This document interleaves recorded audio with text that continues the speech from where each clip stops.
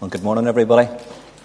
It's lovely to be here, and thank you for the privilege and opportunity to share God's Word with you. Thank you to Brian for his words of welcome and for the prayers beforehand in the pre-service prayer meeting. They're much appreciated. I got a text from Brian yesterday I thought was quite funny, and you know the way when a text comes up on your phone, you just see the last thing up before it disappears, and it was... you can correct all the error from last week. And the first thing I seen was that, and I thought, what on earth did I say last week? Where was I and what did I say? But hopefully, and I'm quite sure that is not the case, but it is lovely to be here. If you have your Bible, if you'd please turn with me to the book of Philippians, please, in the New Testament. Philippians chapter 3, very well known chapter.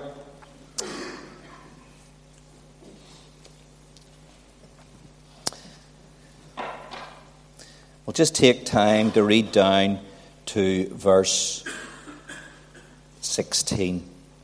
We'll maybe refer to the last few verses at the end, but we'll just read verse 1 to 16. Finally, my brethren, rejoice in the Lord. For me to write the same things to you is not tedious, but for you it is safe.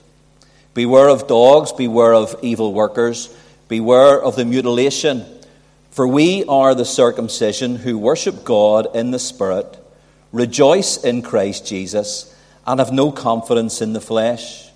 Though I also might have confidence in the flesh. If anyone else thinks he may have confidence in the flesh, I more so, circumcised the 8th day, of the stock of Israel, of the tribe of Benjamin, a Hebrew of the Hebrews, concerning the law, a Pharisee, concerning zeal, persecuting the church, concerning the righteousness which is in the law, blameless. But what things were gained to me, these I have counted loss for Christ. Yes, indeed, I have counted all things loss for the excellence of the knowledge of Christ Jesus my Lord, for whom I have suffered the loss of all things, and count them as rubbish, that I may gain Christ, and be found in him, not having my own righteousness which is from the law, but that which is through faith in Christ, the righteousness which is from God by faith, that I may know him, and the power of his resurrection, and the fellowship of his sufferings, being conformed to his death, if by any means I may attain to the resurrection from the dead. Not that I have already attained, or am already perfected, but I press on that I may lay hold of that for which Christ Jesus has also laid hold of me. Brethren, I do not count myself to have apprehended, but one thing I do, forgetting those things which are behind, and reaching forward to those things which are ahead, I press toward the goal for the prize of the upward call of God in Christ Jesus.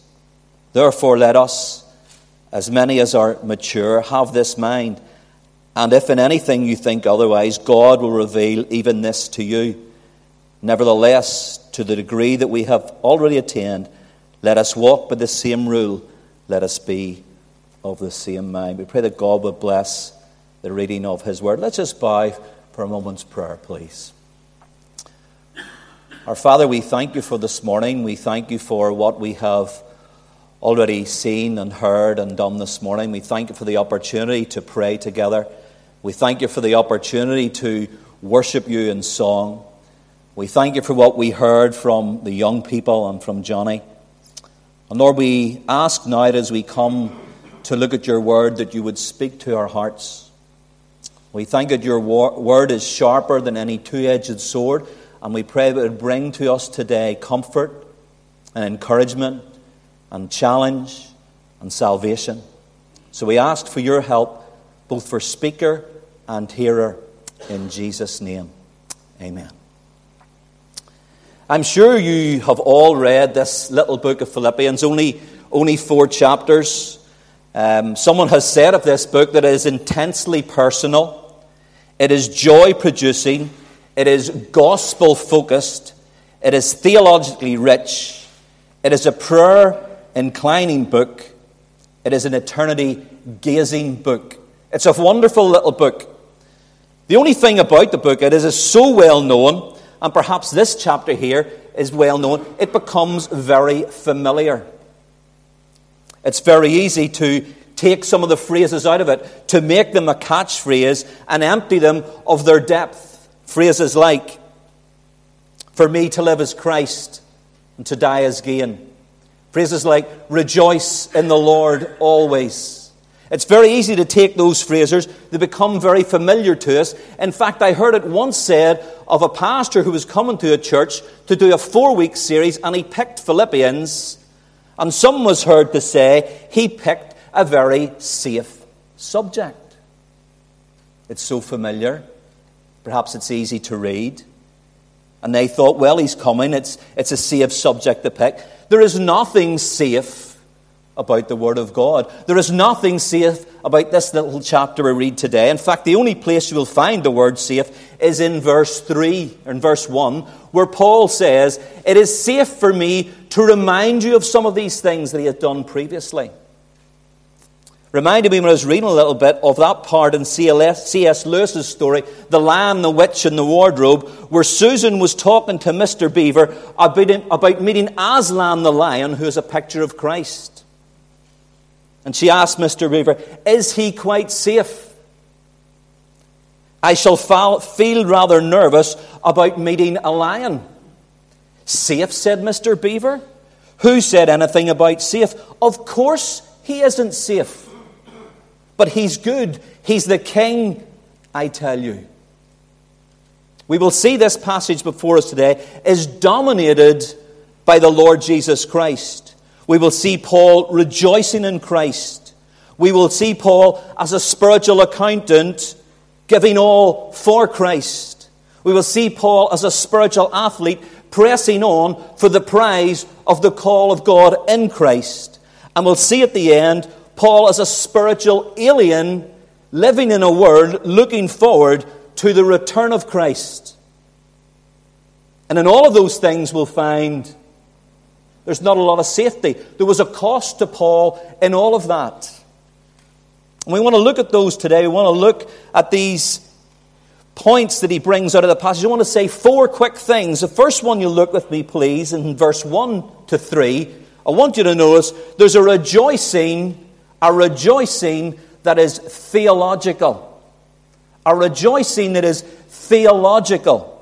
"Finally, my brethren, rejoice in the Lord. For me to write the same things to you is not tedious, but for you it is safe. Beware of dogs, beware of evil workers, beware of the mutilation. For we of the circumcision who worship God in the Spirit rejoice in Christ Jesus and have no confidence in the flesh." There's a rejoicing that is theological. If you read Philippians, you will find the word joy about 16 times. It's a joyful letter, but it's written against the backdrop of the sober realization that time is running out for Paul. Time is running out. If you look across to chapter 2:17, it says this, "Yes, and if I am being poured out as a drink offering on the sacrifice and service of your faith, I am glad and rejoice with you all. For the same reason you also be glad and rejoice with me." Time is running out. Paul is commanding these people to rejoice. I want you to notice here, this is not some throwaway comment. It is not some polite introduction. This is an active command from God, from Paul, asking these people to rejoice.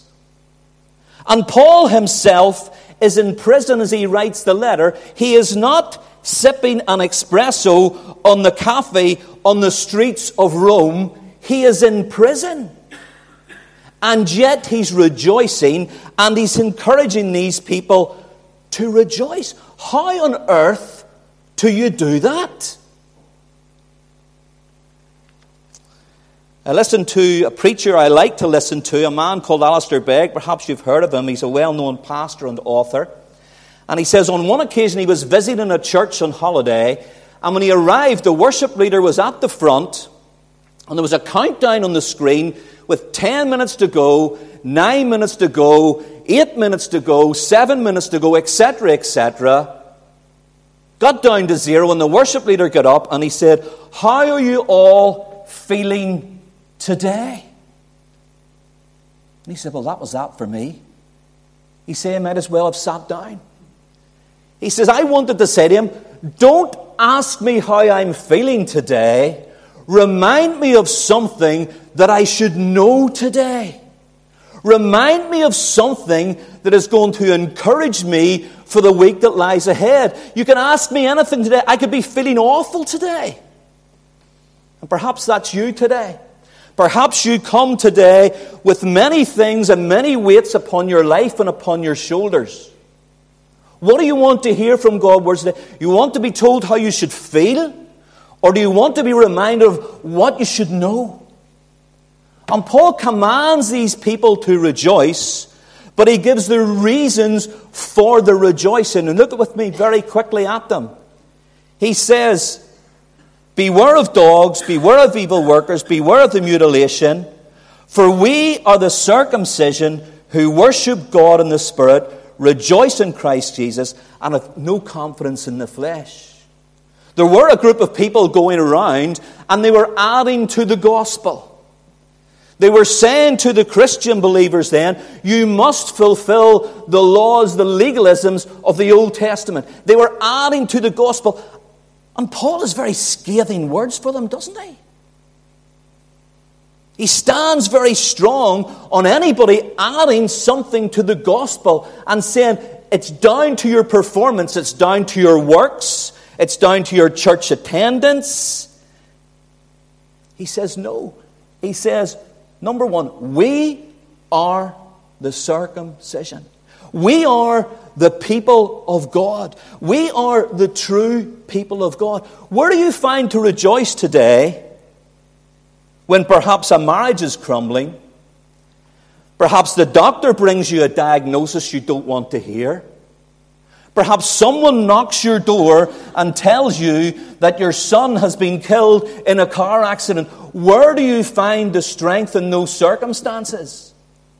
Does this mean we should never cry? We should never be... Of course it doesn't. Of course it doesn't mean that. But what it does mean, and Paul sits in a prison, he says, I want you to rejoice in the fact that, number one, you're a child of God.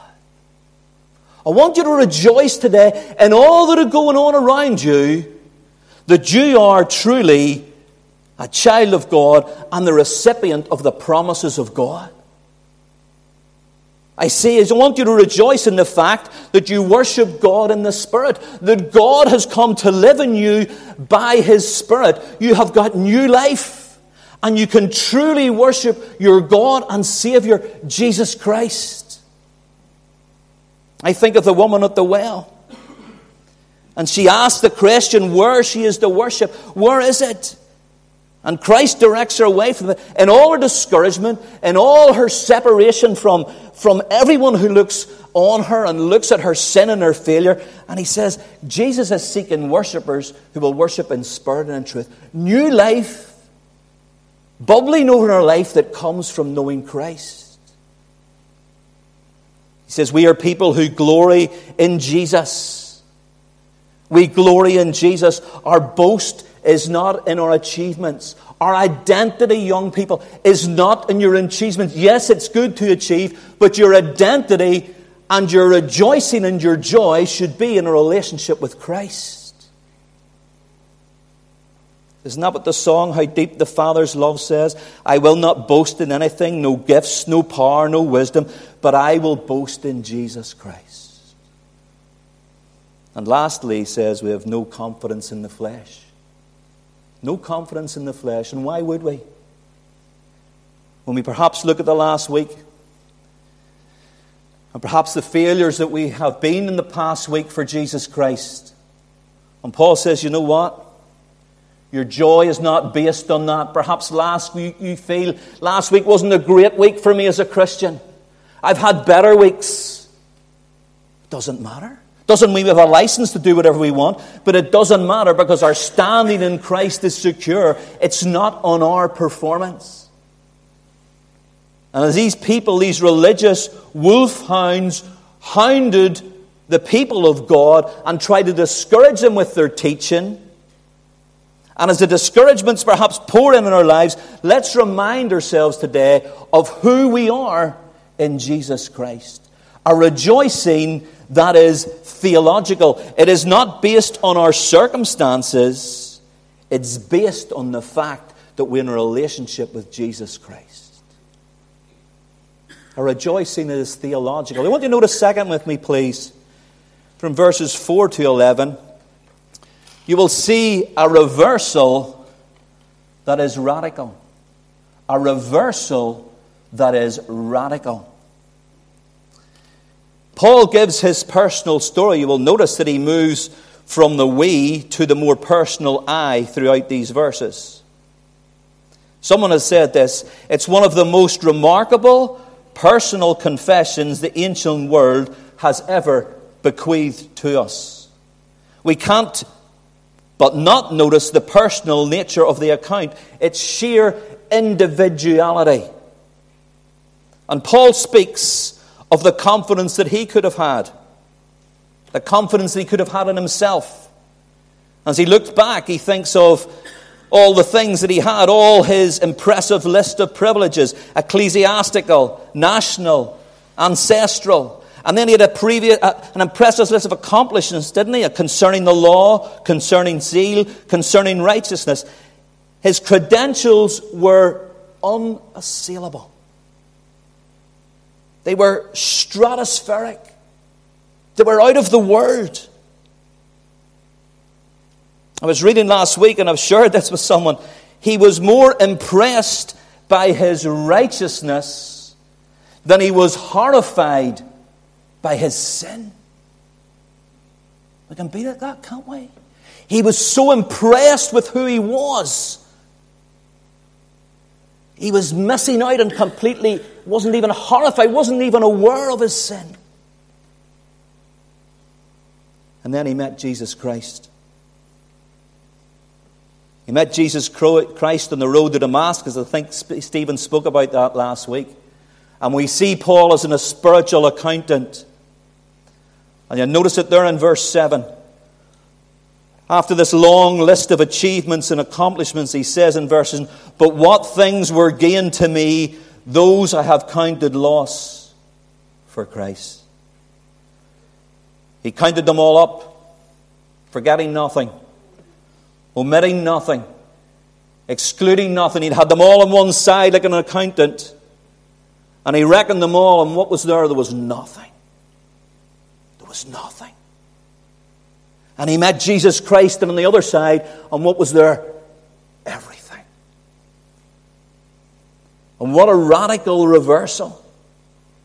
I wonder this morning, perhaps here this morning or online, have you ever come to the point, like verse 7 there's a but in your life? Was there a time there was a but in your life? But God? But Jesus? Here he finds the words of that other song, all I once held dear, built my life upon, all this world reveres and wars to own. All I once thought gain, I have counted loss, spent and worthless now, compared to this. He's in prison, and he counts it all rubbish, all that he had to know Jesus Christ. Young people, you can have everything. You can get all you want. You can get all the finance you want. You can get all the career you want. Nothing wrong if they're done in the right way. But you count it all up, and it says nothing compared to Jesus Christ. You ever come to that point? What a turnaround in his life. It's like the time Jesus met Nicodemus. Jesus met the Samaritan woman. When Jesus met the man in the caves. And we hear the story of the prodigal son, and we hear these people with their lives turned around. I'm not sure if I shared with you before the story of a lady called Rosaria Butterfield. If you ever get a chance to read her story, read it. It's called The Secret Thoughts of an Unlikely Convert. She was an American professor. She lived, should we say, an alternative lifestyle. You can read that up yourself. She was very much anti-Christian. And a pastor befriended her and allowed her into his home, and a long period of them talking and sharing through his hospitality, she came to know Jesus Christ. And she said coming to know Jesus Christ was like comprehensive chaos to her life. It turned her life around. That's what happened to Paul. His life was turned around. Let me ask you a question today. Has your life ever been radically turned around by encountering Jesus Christ as your Savior? It's radical. It wasn't turning over a new page. It wasn't making a new resolution. It was an encounter with the living God. As someone has said this, I have not been embraced by a religious notion. I've been encountered by a living Christ. Has that been your experience? Do you know Christ? But I want you to notice very quickly the consequences that follow this conversion. You will see in verse 8 and 9, he says, that I may gain Christ.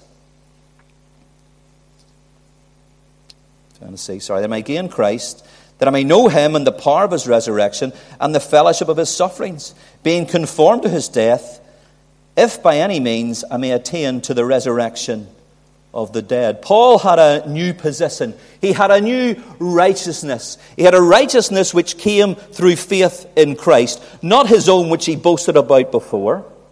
He had a new power. He says, I want to know him and the power of his resurrection. He's looking back now over 30 years ago, and his overarching and unfolding ambition is to know Christ's power and his life. To know a living power. To know a power that is not of himself.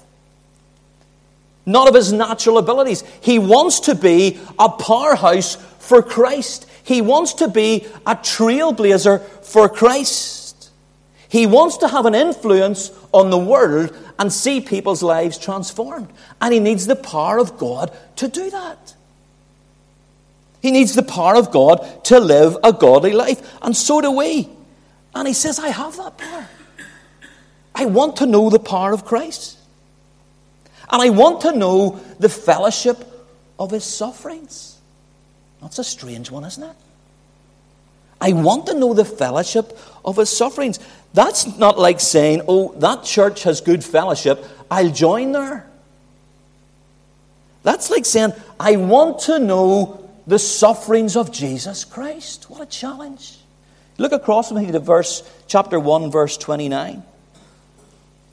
And it says, for to you it has been granted, the word means graced, for to you it has been graced on behalf of Christ, not only to believe in him, but also to suffer for his sake, having the same conflict which you saw in me, and now hear in me. And the Philippians got that. They might have said, well, I didn't sign up for that. I didn't sign up to suffer like Paul did. But Saul says that. That's what part of knowing Christ is. Don't be fooled that God's grace only includes blessings. God's grace can include suffering for Jesus Christ. It doesn't mean come and follow Jesus Christ and everything will be fine. It doesn't mean come and follow Jesus Christ and all your grades will be A's. When Peter met Jesus Christ and made his great confession, you're the Christ, very soon after he went from an A+ to a D- when he tried to derail Christ from going to the cross. And Jesus told him, take up your cross and follow me. He said, if you're going to follow me, Peter, I will have my cross and you will have your cross. To be identified with Jesus Christ in this world at times can mean being marginalized, can't it? It can be marginalized in your workplace. It could be ostracized in your college. And yet, Paul says to these people, it's been graced to you on the behalf of Christ, not only to believe in him, but also suffer for him. This great reversal brought great blessings, didn't it? Great blessings. But it also brought great challenges to know Jesus Christ and to live for him. We see a rejoicing that is theological. We see a reversal that is radical. Thirdly, I want you to notice there's a resolve that is essential. There's a resolve that is essential. In verses 12 down to 16, Paul says, "Not that I have already attained or have already perfected, but I press on, that I may lay hold of that for which Christ Jesus has laid hold of me. Brethren, I do not count myself to have apprehended, but one thing I do, forgetting those things which are behind, and reaching forward to those things which are ahead, I press toward the goal for the prize of the upward call of God in Christ Jesus." You know, Jesus had done a work in Paul's life, but Paul had to work that out. That's what Philippians 2 says, to work out your own salvation with fear and trembling. We are to work out what God works in. And Paul has a new self-estimate of himself. He hasn't arrived. He says, "I'm still on my way." We might think he's a lot longer along the way than we are. But he has this pursuit. The words there used are words of exertion, words of determination, words of concentration, pressing on.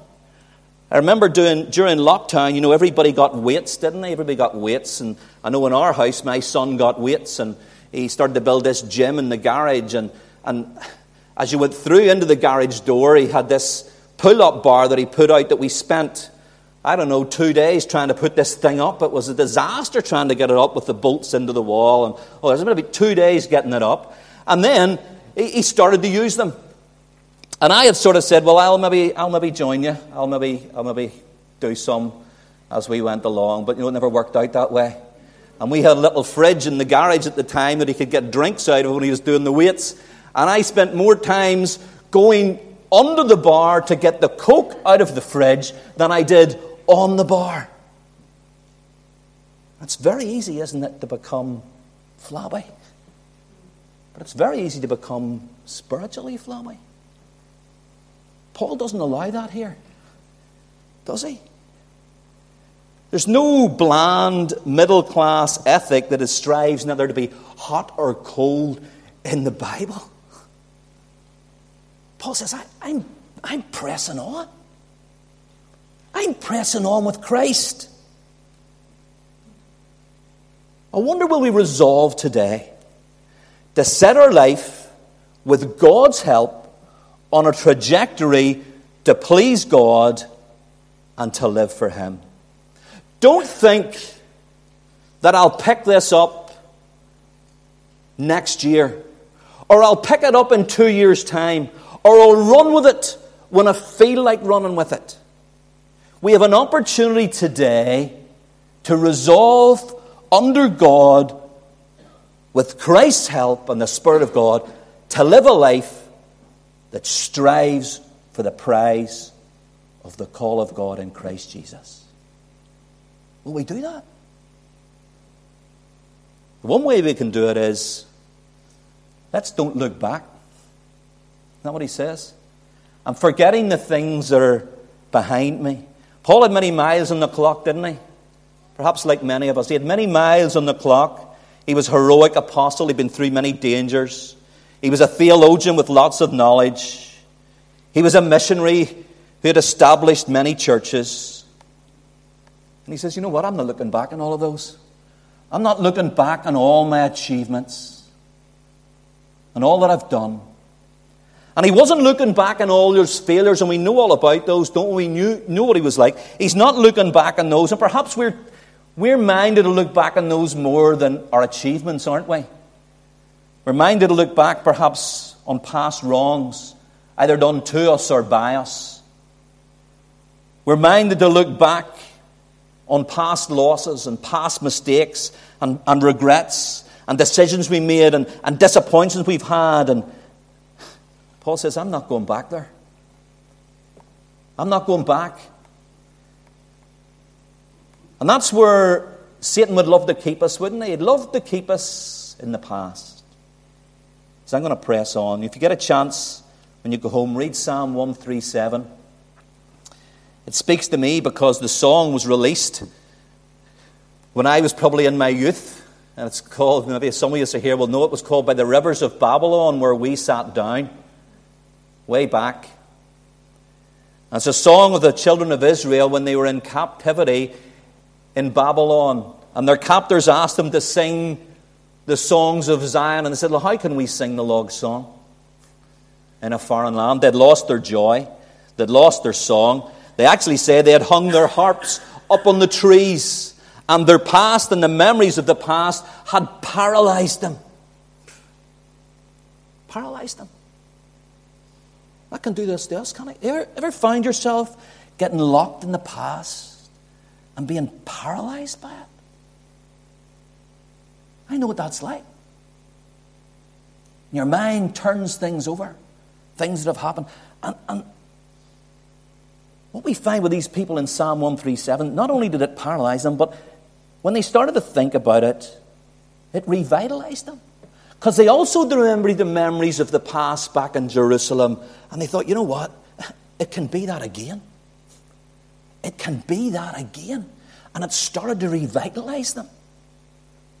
At the end of the chapter, you will find that they're calling out to God to remember the things of the past and to do them again. And it galvanized them when they remembered the promises of God.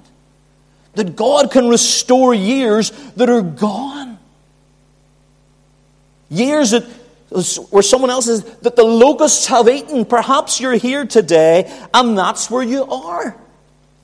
You're in a position where I used to follow Christ with all of my heart, and now I'm cold. And Paul says, let's forget about the past. Let's resolve today, under God, with Christ's help, to go out this week and to live for Jesus Christ, as we've never done before. Finally, and time is gone, a rejoicing that is theological.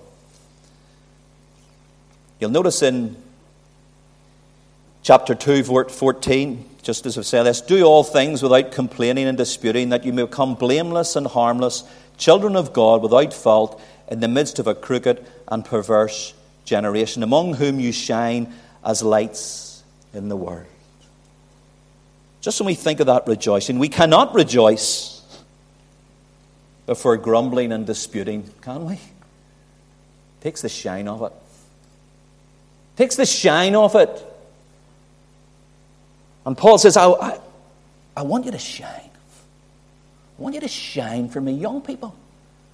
Lovely to hear of you going throughout Northern Ireland and beyond. Shine for Jesus Christ wherever you go this year.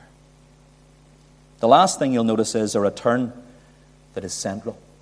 A return that is central. We didn't take time to read it, but if you look at it at the end of the chapter, it says, for our citizenship is in heaven, from which we also eagerly await for the Saviour, the Lord Jesus Christ, who will transform our lowly body that it may be conformed to his glorious body, according to the working by which he is able to subdue all things to himself. One other thing that was keeping Paul going was the fact that Jesus Christ was coming again. It was central to him. It was central to his life. That he knew Jesus was coming. I love this little chapter here, this little bit at the end. You will notice, please take time to read it because we don't have time. He compares what we should be looking at. First of all, he says, mark me as an example. Mark us as an example. That's a big thing, isn't it? To say somebody, listen, follow me. Follow me. I wonder, could I say that today or could you say that to me? Follow me as a Christian. Paul says that. You know, it's really important. It's really, really important that we have good Christian mentors. That we have people who are tangible, that we can see in their lives Jesus Christ. And they could see that in Paul. They remembered him. He wasn't there now, but he was tangible. He'd been there. And it's so important that we have good Christian mentors. Or perhaps we've reached the stage where we are that mentor. That people look to us. It's so important that we are an example to other believers. Our actions, our reactions, our words, when we enter a room, when we leave a room, do we leave the aroma of Christ with us when we leave the room? So important. And Paul says, I'm not only looking forward, look around at the people. Ensure that you have good Christian mentors. And ensure that you are a good Christian mentor. He gets to the end, he says, our citizenship is in heaven. He looks around at some, we'll not look at them because we don't have time. He looks around at some who are not walking as they should. And he says, listen, that's not how you should live, because your citizenship is in heaven, and that's how you should live. There was people who were heading for destruction, whereas he was waiting as Savior. There was people who were devoted to themselves and their appetites, but he was waiting for the transformation of his body. There was people who were glorying in their shame, but he was waiting for the glory of Jesus Christ. There was people who had their eyes fixed on the earth, but his fix was on his citizenship, which is in heaven. What a challenge. What a challenge. That Christ is coming. And our lives should be imitating those around us who walk as Christ does and mirror Christ as he comes for us. I want to finish with a little book review. Maybe particularly for the young people, but for everybody. If you get a chance to get this book, it talks about how we live as a citizen in a hostile world now. It's a book called Brave by Faith. It's on the book of Daniel. And Tim Keller, who just died recently, read this, wrote the preface and the introduction. This is what he says. We are entering a new era in which there is not only no social benefit to being a Christian, but an actual social cost.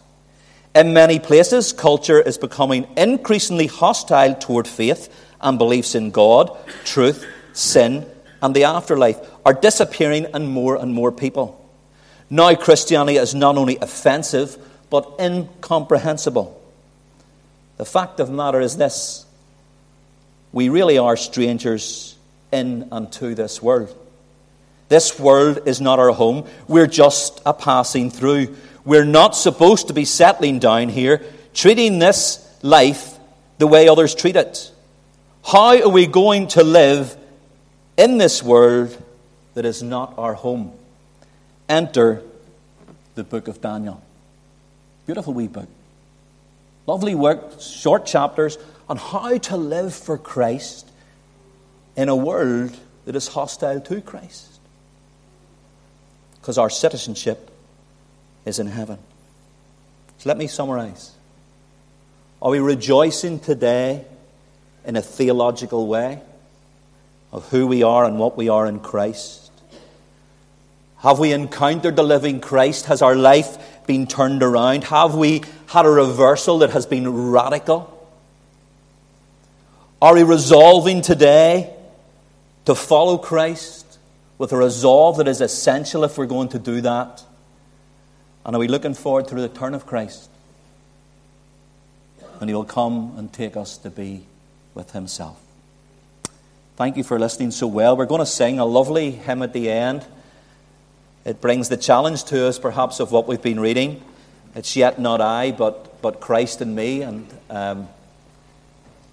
Paul, if he could have, would probably sung this with all his heart.